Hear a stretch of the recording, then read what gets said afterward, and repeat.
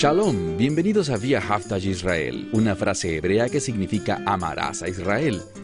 Esperamos que se queden con nosotros durante los próximos 30 minutos, ya que nuestro maestro, el Dr. Baruch, nos compartirá una enseñanza expositiva de la Biblia. El Dr. Baruch es profesor titular del Instituto Zera Abraham, con sede en Israel. Aunque todos los cursos del instituto se imparten en hebreo, el Dr. Baruch se complace en compartir este video semanal en inglés con doblaje al español. Para más información, por favor, visítenos en amarazaisrael.org. Aquí está Baruch y la lección de hoy. Hoy quiero darles una información muy práctica. Información que les enseñará verdades bíblicas sobre la actitud que deben tener como creyentes y cosas que debemos hacer no solo por otra gente, sino que esta es la esencia, que cuando hagamos estas cosas por otros, genere un impacto espiritual en nosotros. Es decir, que cuando nos comportemos de este modo, sea una invitación para el Espíritu Santo, para que venga a trabajar en nuestras vidas, trayendo cambios de Dios, transformaciones de Dios a nuestras vidas. Espero que esta sea motivación suficiente para que te mantengas en sintonía, tomes tu Biblia y sigas el texto conmigo. Porque lo importante no es lo que yo diga, sino lo que la palabra de Dios revela. Debemos entender que esta es la verdad inspirada, que el Espíritu Santo creó este libro. Y del mismo modo que el Espíritu Santo, la primera vez que se menciona Espíritu de Dios en la Escritura, vino a traer orden, esta es la verdad. Este libro, una de las razones por la cual fue dado a nosotros, es para traer orden divino a nuestra vida. Pero la pregunta que deberás responder es esta: ¿quieres tú ese tipo de orden? ¿Quieres ser una persona que viva de un modo que agrada a Dios? ¿Tienes fe en que al hacer eso, te asegurarás una gran recompensa en su reino? Ven, si realmente no creen en el reino de Dios, si no tienen fe en la verdad profética, en lo que sucederá al final y por la eternidad, si eso no es algo fundamental en tu corazón, entonces serás fácilmente movido de donde Dios quiere que estés. Y poco a poco, tu vida regresará, si tú eres creyente, tu vida regresará a como vivías antes. Y experimentarás frustración, vacío, y serás una persona sin entusiasmo que no vivirá el gozo, ni el poder, ni las promesas de Dios. Yo no quiero eso para mi vida, y mi esperanza es que tú tampoco quieras eso para tu vida. Bien, tomen sus Biblias y lean conmigo la epístola a los Colosenses, en su capítulo 3. Empezamos este versículo la semana pasada, pero se nos terminó el tiempo, y quiero retomar desde donde lo dejamos, revisando por unos minutos lo que Pablo le dice a los creyentes aquí, y una vez más, él habla en términos de mandamientos. No son sugerencias, no son consejos, no son ideas que tú puedes escuchar y luego tomar una decisión si quieres obedecerlas o no. Estas son verdades que tú necesitas, y quiero enfatizar esto. Tú debes aplicarlas en tu vida. Y te haré una promesa. Si lo haces, te sentirás feliz de haberlo hecho. O sea, estas cosas no buscan que tú hagas algo porque otra persona quiere que lo hagas para su propia conveniencia. No, cuando hacemos estas cosas, aunque agradamos a Dios, aunque participamos en su voluntad cumpliendo sus propósitos, debes saber que quien se beneficiará más eternamente serás tú.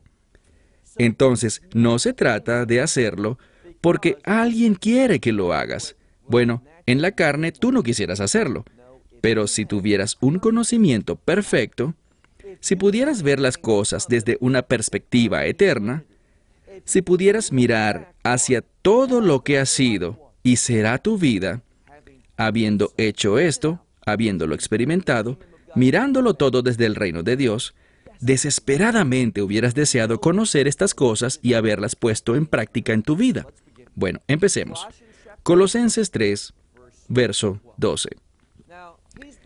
Él ha venido usando por un par de versos unas palabras que realmente significan vestirse, ponerse algo. Y una vez más, es un mandamiento. Ahora, ¿por qué dice aquí pónganse, vístanse?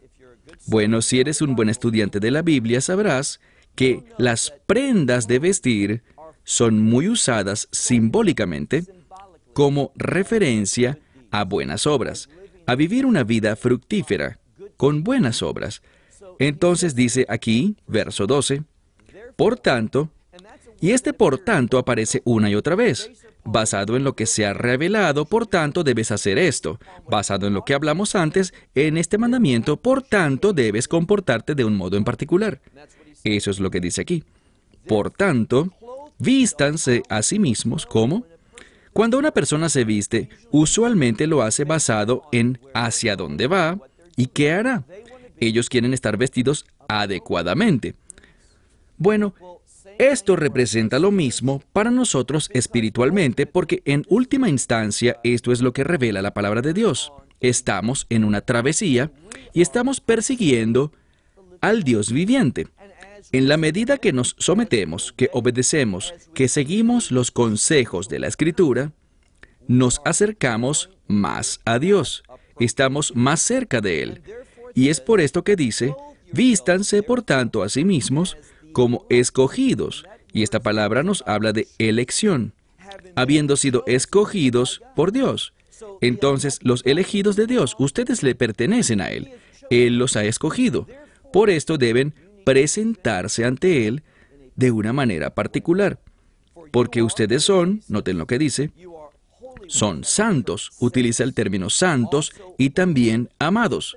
Ahora piensen en esto.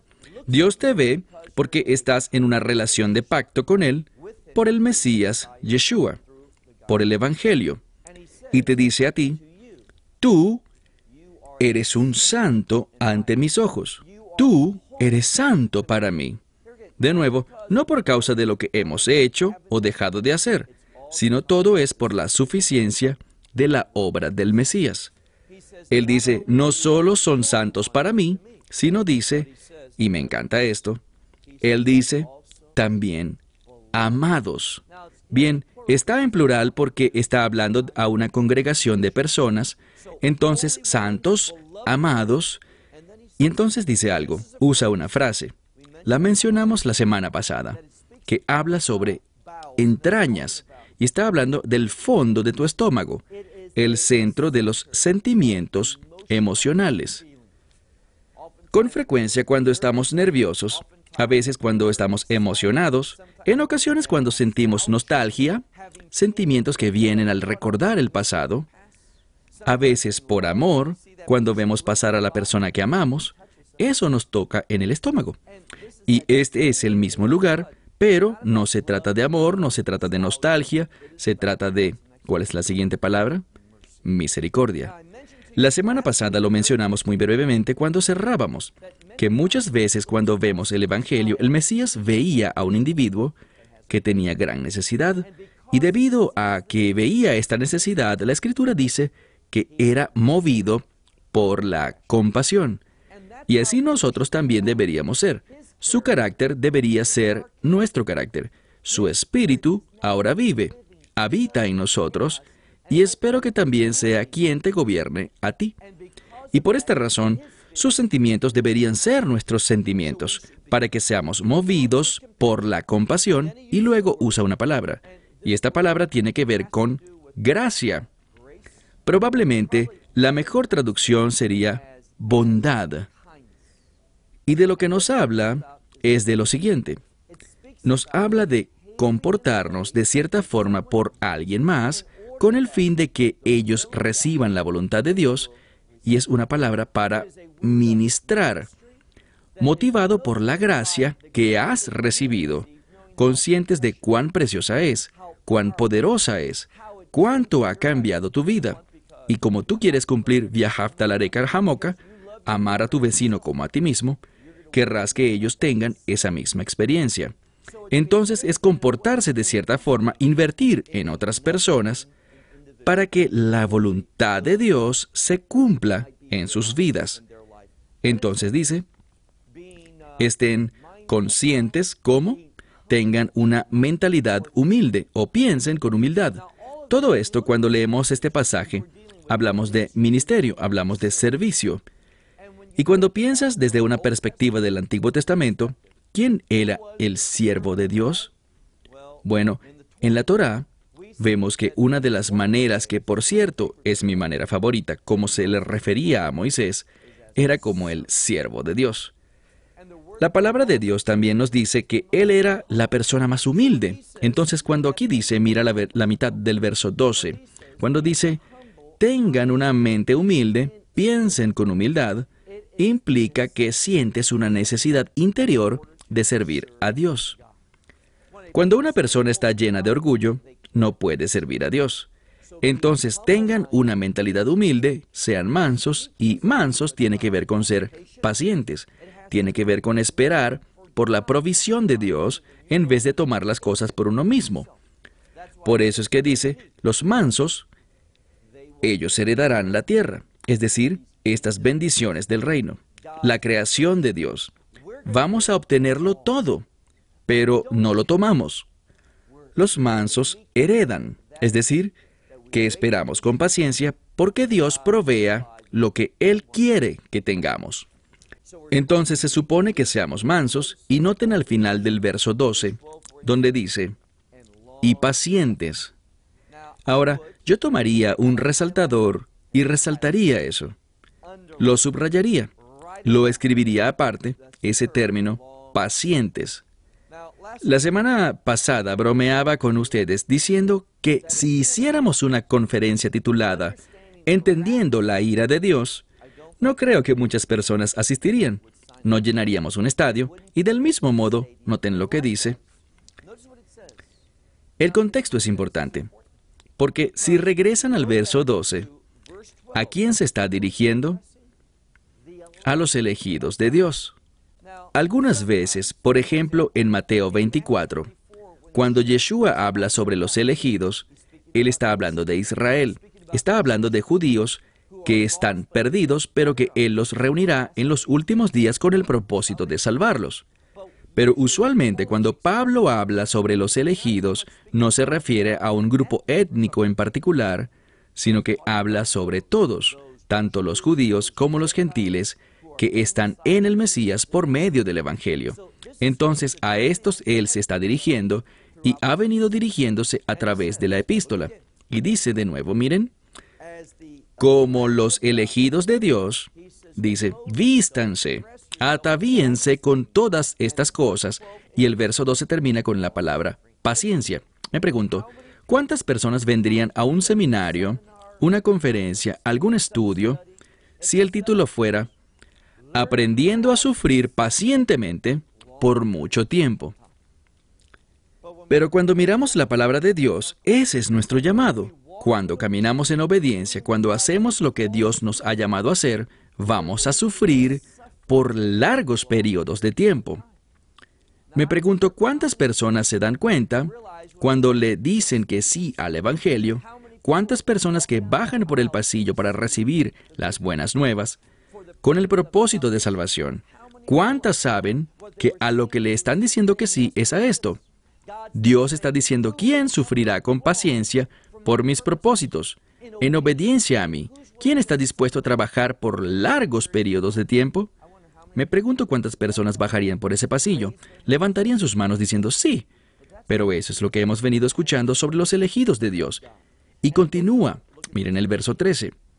Todas estas son conductas, acciones, formas de pensar y comportamientos que son apropiados como creyentes en el Mesías Yeshua. Él dice, soporten la carga unos por otros y perdónense unos a otros. Soporten la carga va de la mano con la paciencia. Se supone que debemos soportar situaciones, aguantar cosas, unos por otros. Y también perdónense unos a otros, y si alguno, no importa quién sea, utiliza esta palabra griega tis para cualquier persona. Y si alguno tiene algo, alguna queja, ¿qué dice? Así como también el Mesías les ha perdonado a ustedes, así también ustedes, queriendo decir esto. Si tú tienes una queja, es decir, alguien se está quejando en tu contra, ¿qué debes hacer? Soportar esa carga. Perdonarle. O si tienes algo en su contra, perdónalo. Es decir, es una calle de doble vía. No estés enojado porque alguien tiene una queja en tu contra. Ocúpate de ello. Ve a él, ámalo, sufre con paciencia, soporta esa carga, sana esa relación y del mismo modo, si tienes algo en contra de alguien, ¿qué dice? Y este es el mejor contexto para entender lo que se escribe acá. Él dice, perdónense unos a otros, así como también el Mesías les ha perdonado a ustedes, hagan así ustedes.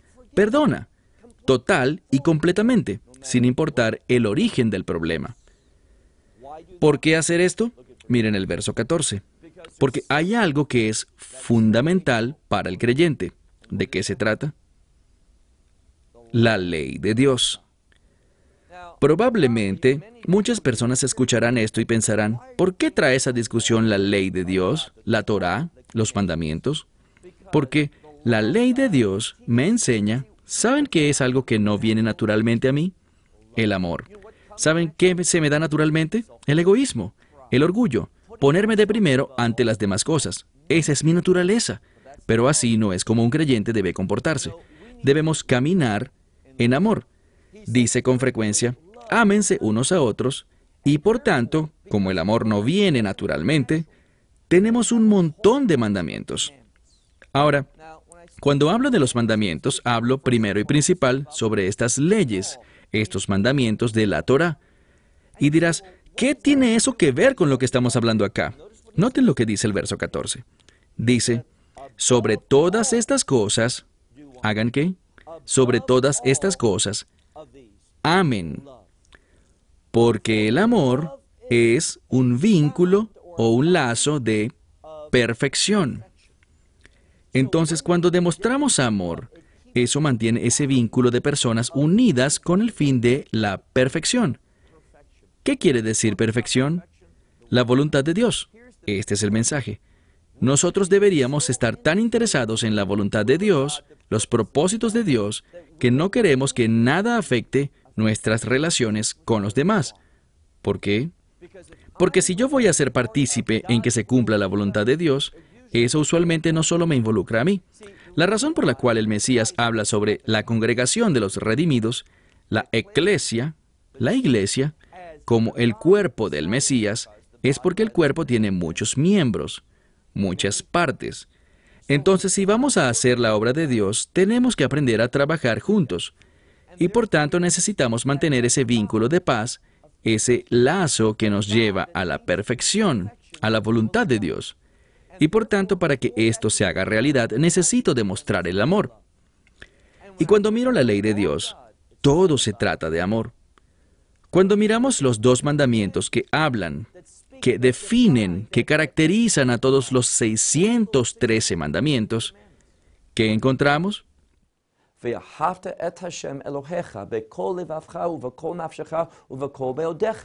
¿Qué significa? Ama al Señor tu Dios con todo tu corazón, con toda tu alma, umodeja, con toda tu misma esencia, y por eso en ocasiones se traduce como todas tus fuerzas. Y luego dice, viajafta lareka camoja, ama a tu prójimo como a ti mismo. Entonces, cuando caracterizamos los mandamientos de Dios, todos se tratan de amor, amar a Dios y amar a tu prójimo. Es debido a que amo a Dios y experimento su amor, que ahora puedo amar a mi prójimo, y al hacer eso puedo ser paciente, puedo soportar esas cargas, puedo perdonar, y si tengo algo en contra de alguien, puedo perdonarles así como el Mesías me perdonó a mí. ¿Cuál es la causa de esto? Mira de nuevo el verso 14. Sobre todas estas cosas, amen. lo cual este amor, es un vínculo de perfección. Verso 15. Pablo está por terminar esta sección que realmente inició en el versículo 1. Hemos estado estudiándola por varias semanas, pero esta sección va desde el capítulo 3, verso 1, hasta el 17. Y ahora estamos en el verso 15, y noten lo que dice. Y el amor de Dios, déjenlo gobernar. Ahora, esta palabra, si tuviera que traducirla literalmente, ella contiene en sí el concepto de un árbitro. Un árbitro ve las cosas y, basado en su conocimiento del juego, toma decisiones. Dispone el orden de las cosas, y lo que dice aquí es que el amor hace eso. Cuando yo estoy operando en el amor, actuaré como un árbitro, colocaré las cosas en orden, de modo que la ley, y me refiero a la ley de Dios en una situación, sea manifestada. Entonces, mira de nuevo, dice, y la paz de Dios, déjenla gobernar en sus corazones, a la cual ustedes han sido llamados en un solo cuerpo. Vemos aquí una conexión entre operar en amor, aplicar la verdad de Dios, la palabra de Dios, la instrucción de Dios a mi vida, y cuando hago eso, ¿cuál es el resultado? ¿Qué dice allí? Lo dice en el versículo 15, y la paz de Dios. Es solo cuando cumplimos con todas estas cosas que hemos estudiado durante las últimas 3 semanas que vamos a experimentar la paz de Dios. Y entiende esto, la paz de Dios está conectada con la voluntad de Dios, y cuando la voluntad de Dios es manifestada, cuando se trabaja por ella, cuando se completa, ¿qué sucede? Tanto antes como después de que se concreta, habrá una manifestación de, y me gusta esto, poder. Hay una conexión entre la voluntad de Dios y la manifestación del poder de Dios. Entonces, si tú quieres el poder de Dios en tu vida, preocúpate por la voluntad de Dios. Avanzamos al verso 15, la segunda parte. Dice, hagan todas estas cosas con acción de gracias. Déjame decirte que la acción de gracias es uno de los sentimientos más importantes que podemos tener, y debemos ofrecerlo consistentemente a Dios. Ser agradecidos, mostrarle gratitud, porque Dios, tú me has puesto en esta posición, tienes un propósito para mí, he sido llamado a ministrar, a hacer tu obra, soy tu representante. ¡Qué experiencia tan maravillosa! ¡Qué llamado tan tremendo!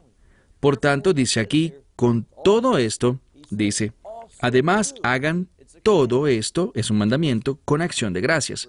Verso 16. Y que la palabra del Mesías habite en ustedes ricamente. La palabra.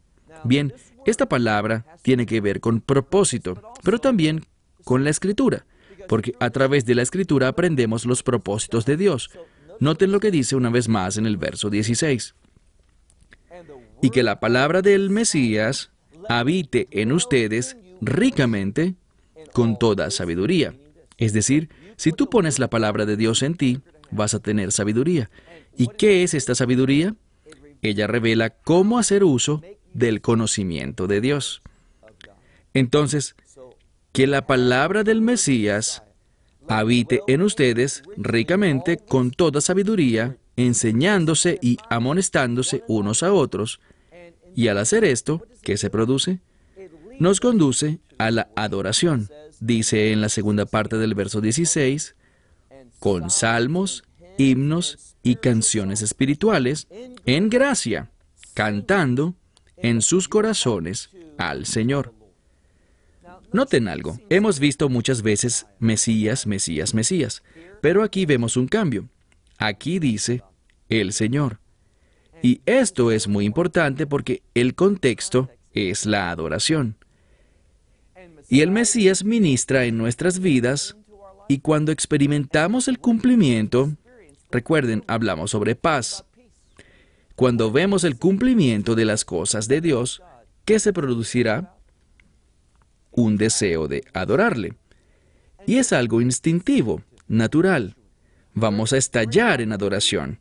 Y por eso dice aquí, por medio de salmos e himnos y cánticos espirituales, en gracia, cantando en sus corazones al Señor. Y todo lo que hagan, en palabras o en obras, todas las cosas en el nombre del Señor Yeshua, dando gracias a Dios y Padre a través de Él. Noten algo que es muy especial en este pasaje. Dice aquí, lo que sea que hagan, todo lo que ustedes hagan, bien sea en discursos, palabras, o bien sea en obras, hagan todas estas cosas que dice, en el nombre del Señor Yeshua. Esto es importante. ¿Qué es lo importante? Esta palabra nombre, porque nombre es sinónimo de carácter. Yo sé que digo esto muy seguido, pero es una verdad muy importante, porque esa palabra nombre aparece con frecuencia. Y lo que dice es esto: si vamos a ser siervos exitosos de Dios, si vamos a adorarle, entonces todo lo que hacemos debe estar conforme a su carácter. Es decir, debemos hacernos más y más y más como Él. Es exactamente como Juan el Bautista.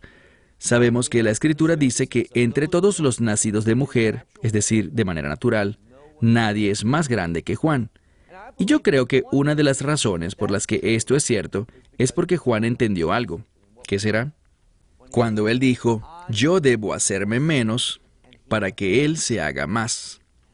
¿Y de qué estaba hablando? Quien yo soy tiene que quedar escondido, tiene que desaparecer, porque yo debo vivir como Él. A eso se refería con hacerse menos, con menguar, para que el Mesías y su vida se pudiese hacer más. Y eso es lo que menciona la Escritura, cuando habla de nosotros operando, viviendo, comportándonos en el nombre del Señor Yeshua, es decir, en su carácter. Y por eso una de las maneras como puedes crecer espiritualmente es siempre intentando, orando, buscando la asistencia de Dios para demostrar su carácter en cualquier situación en la que te encuentres. Es cuando vives en su carácter que el poder será revelado, su sabiduría será provista, su conocimiento será extendido a ti, de modo que puedas actuar como Él actuaría. Y cuando haces eso, grandes cosas serán realizadas y la adoración surgirá naturalmente. Bueno, se acabó el tiempo. Hasta la próxima semana. Que Dios les bendiga. Esperamos que te hayas beneficiado del mensaje de hoy y lo compartas con otros. Por favor, haz planes para unirte a nosotros cada semana en este momento y en este canal para otra transmisión de amarazaisrael.org. Nuevamente, para obtener más información sobre nosotros, visita nuestra web amarazaisrael.org, donde encontrarás muchas otras conferencias de Baruch en formato de video. Hasta la próxima semana. Que el Señor te bendiga en Yeshua HaMashiach, Jesús el Mesías, mientras caminas con Él. Shalom desde Israel.